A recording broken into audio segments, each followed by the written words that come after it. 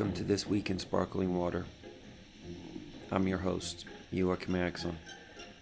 Episode 27. This week in our prayers, Joe. Joe is a pillar of our community, and last week he was in a motorcycle accident and broke his leg. So, Episode 15, Tangerine with Joe Scheller. If there's anything you can do for Joe, do it for Joe. Maybe pass by his house, drop off a bottle of wine. I don't know. Also, this episode is brought to you by 2.5 Happy Barbers at 502 Northeast 65th Street on your way to Green Lake. As I'm saying that, it's like, why is it called 2.5 Happy Barbers? I don't know. There's only one guy in there. There's only Scott in there, And I'm going to be honest with you, Scott is kind of struggling right now. The government shut him down, coronavirus. He was shut down for 3-4 months.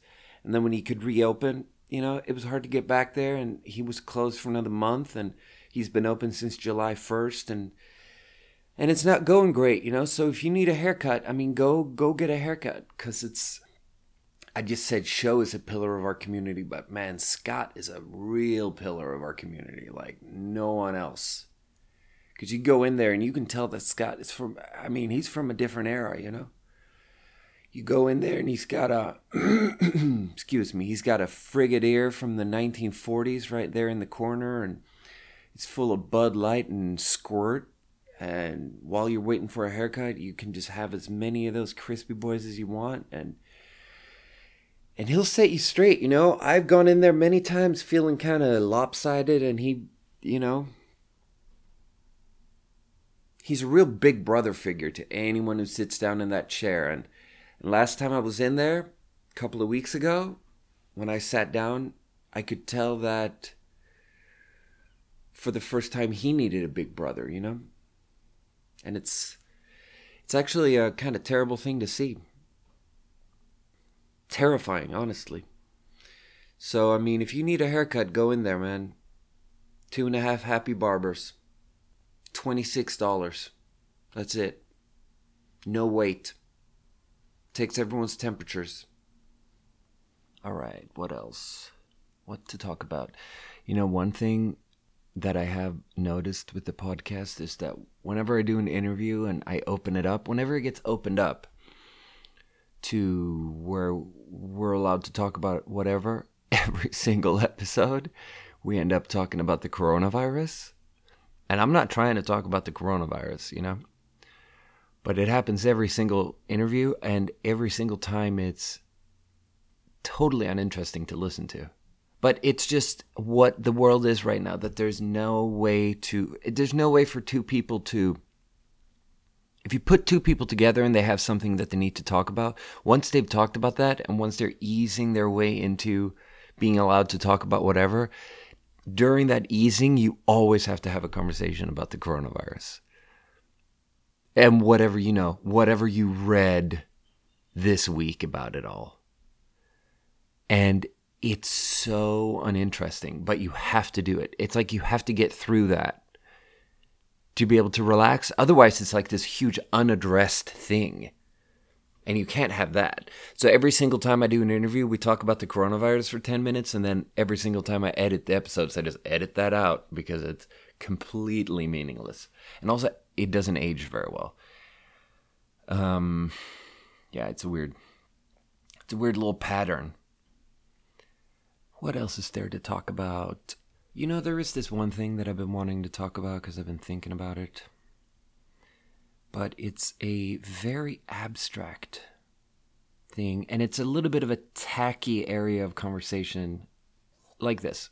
When I was 8 years old, when I was a young kid like that, I remember having these experiences where I couldn't sleep at night, and I'm laying in bed, and I just felt present. I was just there. And I looked up into the ceiling, and my ceiling was, at my mom's house, it was wooden boards. Like the cheapest kind of pine shit wood that you can imagine. Varnished with some sort of some sort of varnish that made it look kind of reddish. It was just like narrow wooden boards with lots of knots. You know, like wherever there was a branch, you cut it lengthwise, and now there's a black knot there. So I kind of feel like expensive wood has fewer knots or interesting looking knots. Like bird's eye, there's these specific kinds of patterns of knots that are naturally occurring that are really rare, that can make the wood really expensive. But you take the cheapest kind of pine and man, it's just like a bunch of black knots. And so I'm laying there and I'm really focused on the ceiling, and I just have this experience of being there in the now. You know what I'm saying? And I didn't have a language for it. I didn't have a framework to understand it. I didn't have any concepts. It was just a feeling. And it was an experience that somehow seemed different than my day-to-day life. Because normally, you know, when you're an 8-year-old, you're an idiot. Like, you're a little animal. And you're consumed with emotions, and you're super happy, and you're super unhappy, and you're fiending for sugar and your video games and whatever, you know? You're just struggling, trying not to get bullied, and then you're trying to bully someone and whatever, you know? You're just like there in the experience as this tiny little frantic animal. That's what I was like as an 8-year-old anyway. And then laying there at night, not being able to sleep, it was just a different thing where I wasn't being reactive. I wasn't identified with an emotion. I was just there. And one of the first things I sort of felt about that was that I started feeling like I couldn't really trust, or I wasn't sure how much I could trust my memories. Because I had these memories of doing stuff, but those memories weren't tinted with like the feeling of knowing that I was in the moment when that stuff was happening. And that made it sort of feel like, it gave it sort of a color of unreality, all these memories. Because I had these memories of doing all this stuff, but it seemed like that had been someone else doing that. Someone who was just a little animal. And then me, I was like this self-aware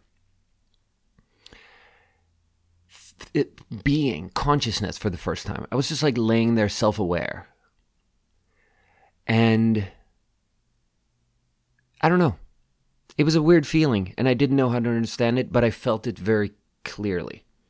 And then, you know, I fall asleep, I wake up, I'm a little animal again, and I'm doing my little animal 8-year-old things, and I go through life and whatever. And a couple of weeks passed, and then the same thing happens again where I can't sleep, and I'm laying there, and I'm somehow just in the moment, and I'm not thinking about a bunch of stuff. I'm not obsessing. There's no memories. There's no like onslaught type stream of consciousness that can't get out of. It's just there, and I'm just there in the moment, and I'm looking up into the ceiling with the wooden boards and the knots, and that's where I'm at. And in that moment, it had a sense of importance to it, where I felt like I didn't want to let go of it. Because it seemed like it was this feeling of hyper-realness. It just felt so absolutely real to be there in the moment and to know that this moment is real. And that's kind of the thing I got obsessed with in that moment, where it's like, I can really, really, really tell that this moment is real. I am here. I know that with absolute certainty. And then these memories, I don't know that these memories are real. But for some reason, the memory of a month ago laying awake at night, having the same type of feeling, that seemed realer.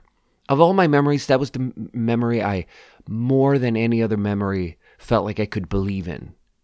That I knew, the second time it happened, I knew that now at least I've been awake twice. You know, at least I have two experiences that I can hang on to. Now, I mean, I don't think that makes perfect logical sense, because the memory of being present is just another memory, and I don't know that we can trust that in sort of absolute rationality kind of sense. I don't think that we can trust a memory like that more than any other memory, but I wasn't so concerned with that. I just remembered having the feeling in the past, and then I had it again, and then it kept happening. You know, every couple of weeks I would lay awake, I would just be there in the now, and I would string together those experiences. Each time I was there in the now, I would recall having been in the now a couple of weeks prior. And it gave me this feeling like my life was this sort of solid black space of not being aware. And each time I was laying there awake at night was like a tiny pinprick in that black surface where a little bit of light would shine through, a little bit of light of awareness, of being awake. And then when it kept happening, it was like there were several punctures to the black space of experience where like there was light shining through here and there and there and there and there. And I don't know. It's just something I felt. And I didn't have any concepts. And then but it sparked some sort of curiosity in me where I wanted to sort of think about that more and understand that more. And I think it led me down a couple of paths that weren't the right path. So I think it definitely sparked a curiosity in me about psychedelics. And so maybe there was some experimentation with some psychedelics in my, youth or whatever. And I don't know that was really it. I don't know that really got me to where I wanted to be. And then also, it was a pretty strong curiosity that I'm talking about here because like when I finished high school, the first thing I did was I go to Lund University and I study philosophy for a year. Because I felt like that was what it was. Or like I didn't have any better idea of what it was that I was curious about, what I wanted to approach. And I've mentioned this in the past on the podcast that year of studying philosophy was like, man, it was a lot of things I didn't give a shit about. And it was a lot of, like, I can only speak to my experience, but those were a lot of conversations that I didn't think made so much sense, and they weren't very relevant, and they didn't have any utility. Maybe, I just used the word utility, but maybe one of the few things I took away from it was the ism of utilitarianism. Like that's an ism that really makes sense to me, where you approach something wanting just to maximize the amount of happiness for the most amount of people and minimizing the amount of pain, A couple of basic ideas like that.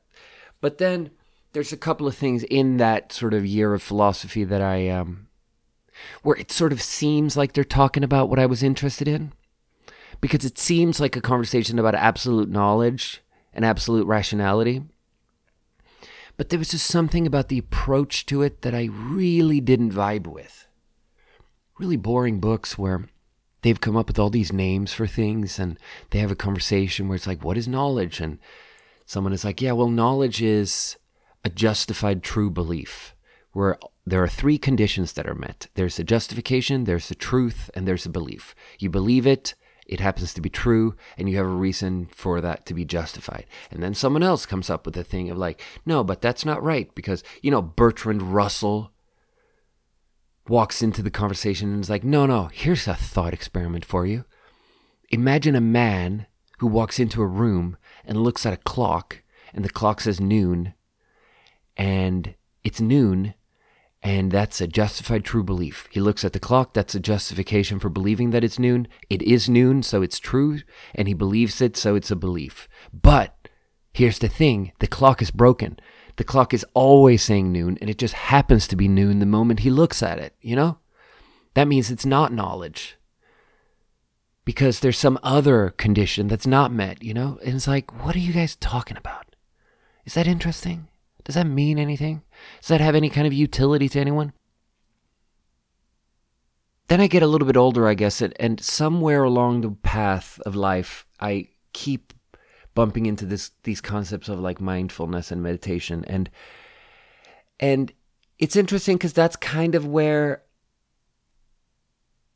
I don't know, it seems like where I'm at right now, it feels like all paths lead to that. Because if you walk into a doctor's office, I think I've spoken to maybe fucking 7 doctors in the last 10 years where I've been like, hey, I have a little bit more anxiety than I would like to have. I'm suffering here from an elevated level of anxiety. Is there anything you could do to help me, Mr. Doctor? And then they maybe give you an SSRI and say, yeah, this has like a 5% probability of success here, but we can try it. But what they really do every single time is they give you a pamphlet on mindfulness and meditation. Because really that's all they really... like no one in the doctor's office is talking about Bertrand Russell, you know? For all the good things that we got out of Eurocentric sort of Western traditions of thought and science, in this space, man, Descartes and I think therefore I am, it was somehow the answer to the wrong question every time. So then instead you end up with mindfulness and meditation. And then I'm also like in the 12-step program, right? I find myself in this recovery thing and that's all about mindfulness and meditation. So today it feels like everything is pointing me towards that. And then when you get to the last page of that book, you know, the book you read about mindfulness and meditation, you know, what you're really trying to do here is you're trying to go back to the beginning. You're trying to let go of every concept that you have. It's a search for original mind. And that's where, for the first time, I feel like that's what I was interested in, original mind. Because you know what original mind is? It's that mind I had when I was 8 years old and I was just laying there and I was just aware and I had no concepts. And it was just like, what is this? Is this where I'm at? So I know that this is true and that's all I know and I'm just sitting here with that. And I think we can say that the Asian man on the mountainside with the big earlobes, he knew something else about it. You know, you read this story about like, what is enlightenment? The monk asks the meditation master, what is enlightenment? And the meditation master asks, have you washed your bowl since you ate rice in your bowl? And the monk is like, no, I haven't washed my bowl. And the meditation master says, go wash your bowl. And in that moment, the monk is enlightened, you know? Like, that's what it is. It was in ordinary mind. Enlightenment was to be found in ordinary mind. If you can wash your bowl with a sense of presence and let all your concepts melt away and just be there, then you're enlightened. Because I think there's a very egalitarian sort of quality to conversations like this. Everyone has this open space where thoughts happen. And everyone has an intuition and the ability to have thoughts in the space where we think. So everyone has the same right to talk about the most basic questions of like, what is knowledge? And what do I know? And where the fuck am I? Here you are, you know? And a part of me feels frustrated because I feel like I lost 15 years at some point where 15 years, maybe more. You know, I was 8 years old and some curiosity was sparked in me and then no one was there to be like, hey, try some meditation. No one was there with the Sam Harris meditation app that now has a section for meditation for children. You know, no one, when I was 8 years old, that's what I wanted and no one gave me that. And then a part of me is frustrated and wants to be like, oh, if I had just grown up in China. But I will tell you though, that in China, maybe more than anywhere else, first of all, mindfulness and meditation, white people talk about it way more than Chinese people. And in China, in my experience, the whole thing of Buddhism and meditation and all that stuff, it is an aesthetic choice more than anything else. Like those guys that walk around with the Buddhist beads and the Buddhist necklace and the bracelet and just Buddhist iconography, imagery and their clothing and their stuff. You know, that guy with like a fucking someone sitting lotus on his dashboard, some plastic figurine. That guy, man, that's an aesthetic thing. That does not go hand in hand with any kind of practice or intention, or it has nothing to do with someone wanting to be enlightened. Strangely enough, I think that's true. In my experience, that's how I always saw it, you know?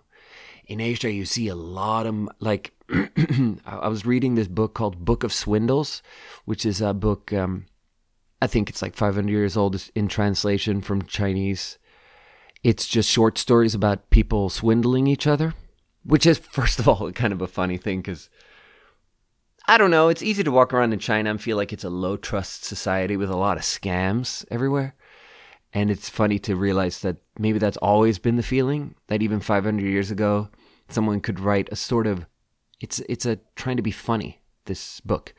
And almost every story is about a monk. It's always like a monk. Because monks are like the shiftiest characters. Monks are like I don't know, maybe people dressed up as monks are just poor people who need to swindle their way into a bowl of rice.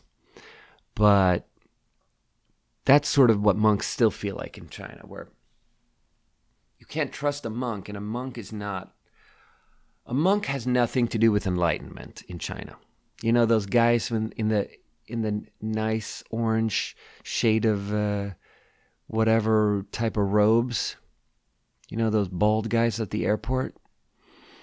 That has nothing to do with enlightenment. So I don't know what it is that I wanted.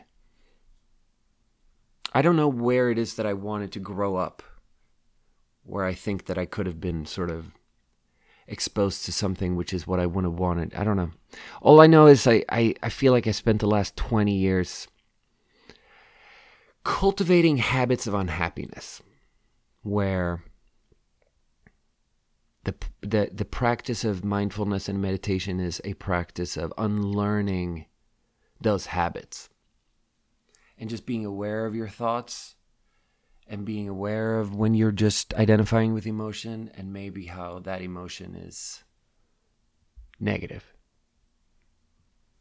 I guess all I'm saying is that there is a full circle quality to it, where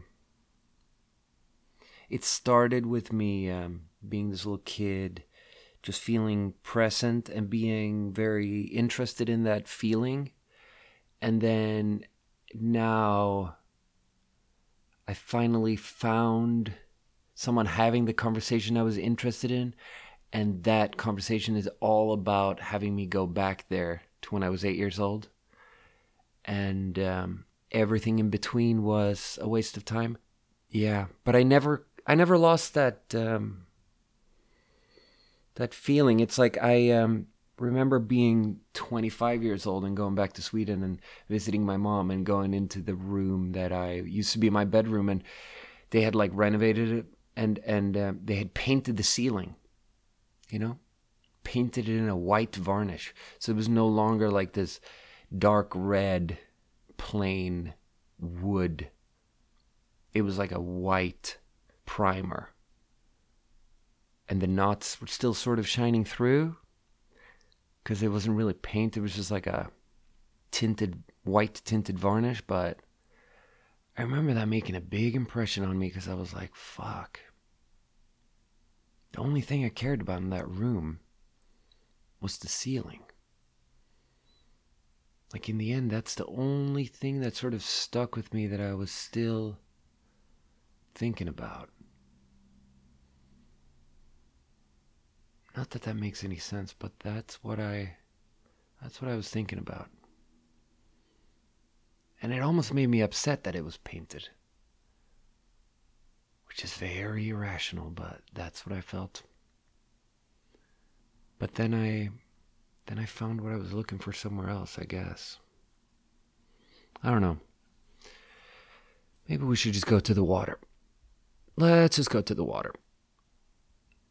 Today we're doing Peach-Apricot. I mean, until recently I didn't really know the difference between an apricot and a peach and a nectarine and stuff.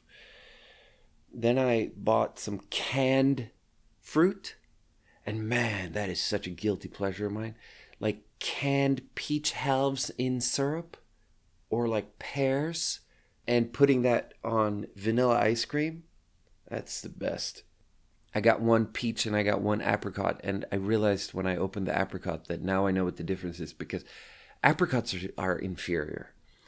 So I got some Peach-Apricot right here. First of all, this is a good episode because I haven't tried any of these three before. Usually I've had lackadaisically, I've been drinking the stuff that I'm going to try on the pod. But you know, when you drink it in civilian life, it's not the same as drinking it on the pod. Because drinking it on the pod, you start implementing the like real wine tasting focus where you think about it. And then it opens up. And you taste things that you didn't taste when you drank it in civilian life. So it's still different, but it's nice and pure to try something you haven't tried before. So here we're going to start with Sparkling O. Peach sparkling water. Naturally flavored with other natural flavors. So that phrase exists on all of these. And because of that, I'm definitely going to design some merch that says naturally flavored with other natural flavors, because that's such a funny phrase, and we all need to be walking around with t-shirts that say that for sure. So the Sparkling O is funny because it doesn't exist in any store, and the label is all wrinkly, and the whole thing, it just seems very beta. It just seems like a prototype. But for some reason it exists. There's a Sparkling O Instagram account with 0 posts on it. Like, what is Sparkling O? What is it? Is it an unlaunched sparkling water?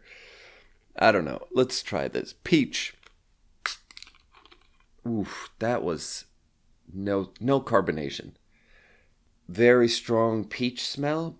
See, I just said that I like peach more than apricot, so here we go. Okay, so this is more like a Sprite than it is like a LaCroix. So don't call this sparkling water if it's soda, if it's just diet soda.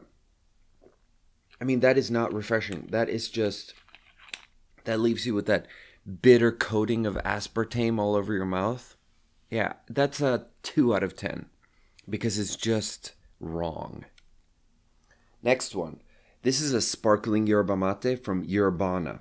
Peach-Apricot. It's both of them. Ooh, don't you love it when you open a can of something and there's like a gentle, the foam it comes out to meet you, you know? Ooh, that's real nice because that's a really tea-forward, bitter. That has almost no peach or apricot in it. Let's try again. Ooh, that's really nice because it's gently carbonated and it's gently flavored with peach and apricot, and mostly it's like a cold, refreshing green tea, almost like a oolong tea.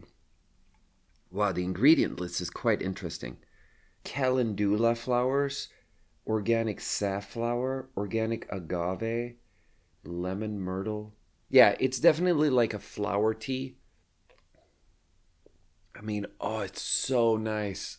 Gentle bitterness, really refreshing, kind of strong black tea flavor. Big fan. I'm a big fan of this. You know, they have to be losing points because the label doesn't match what's inside at all because there's no peach or apricot in here.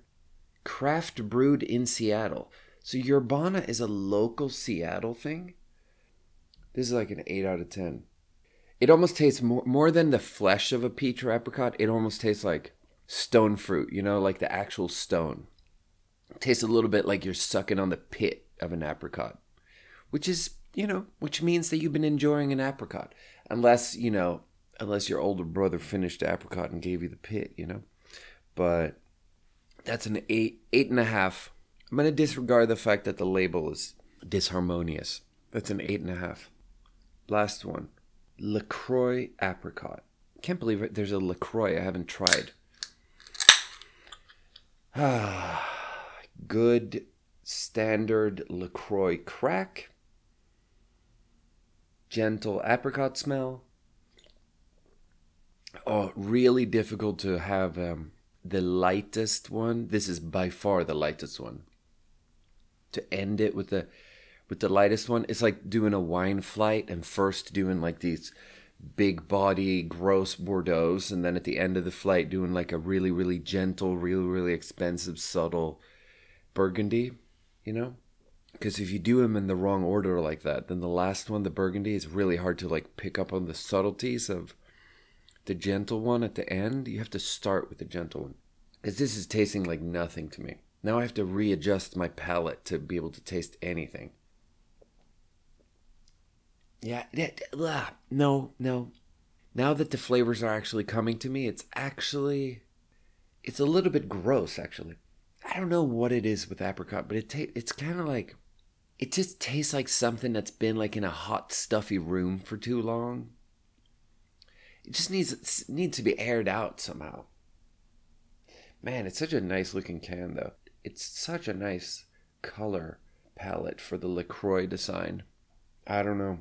This just isn't my favorite.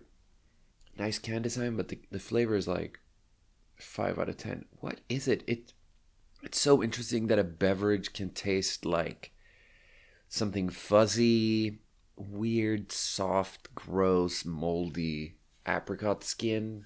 I don't know. I don't even think apricots are the ones that are fuzzy. It's peaches, but man, this might be a 4 out of 10 actually. I don't even know where I got this can, honestly. It's weird. Why do I only have one? I must have picked this up at someone's house. Alright, let's wrap this up. Let's call it a short little episode like that. Thank you for listening, y'all. Thank you for listening to This Week in Sparkling Water. That was our review of Peach Sparkling Water from Sparkling O, Peach-Apricot Sparkling Yerba Mate from Yerbana, and Apricot from LaCroix. Now, I think it's time for me to ask you for a favor. If you don't mind, would you go on the Apple Podcast platform for me and write a review? Review the podcast, you know? I'm that Uber driver asking you for 5 stars. Yeah. Thank you. And that brings us to our closing segment. Sparkling water, sparkling mind. Again, David Phillips has sent us a little tape here, so let's give it a listen.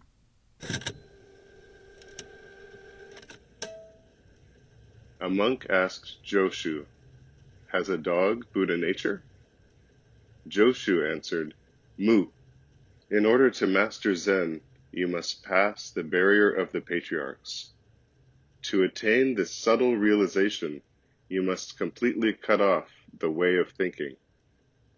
If you do not pass the barrier and do not cut off the way of thinking, then you will be like a ghost clinging to the bushes and weeds." Now I want to ask you, what is the barrier of the patriarchs? Why, it is this single word, mu. That is the front gate to Zen. Therefore, it is called the Mumonkan of Zen, the gateless gate. If you want to pass through it, you will not only see Joshu's face, but you will also go hand in hand with the successive patriarchs, entangling your eyebrows with theirs, seeing with the same eyes, hearing with the same ears. Isn't that a delightful prospect? Wouldn't you like to pass this barrier? Arouse your entire body with its 360 bones and joints and its 84,000 pores of the skin. Summon up a spirit of great doubt and concentrate on this word, mu. Carry it continuously day and night. Do not form a nihilistic conception of vacancy or a relative conception of has or has not. It will be just as if you swallow a red-hot iron ball, which you cannot spit out even if you try. All the illusory ideas and delusive thoughts accumulated up to the present will be exterminated, and when the time comes, internal and external will be spontaneously united. You will know this, but for yourself only, like a dumb man who has had a dream. Then, all of a sudden, an explosive conversion will occur, and you will astonish the heavens and shake the earth. It will be as if you snatch away the great sword of the valiant general Kan-U and hold it in your hand. When you meet the Buddha, you kill him. When you meet the patriarchs, you kill them. On the brink of life and death, you command perfect freedom. Among the sixfold worlds and 4 modes of existence, you enjoy a merry and playful samadhi. Now, I want to ask you again, how will you carry it out? Employ every ounce of your energy to work on this mu. if you hold on without interruption, behold, a single spark, and the holy candle is lit.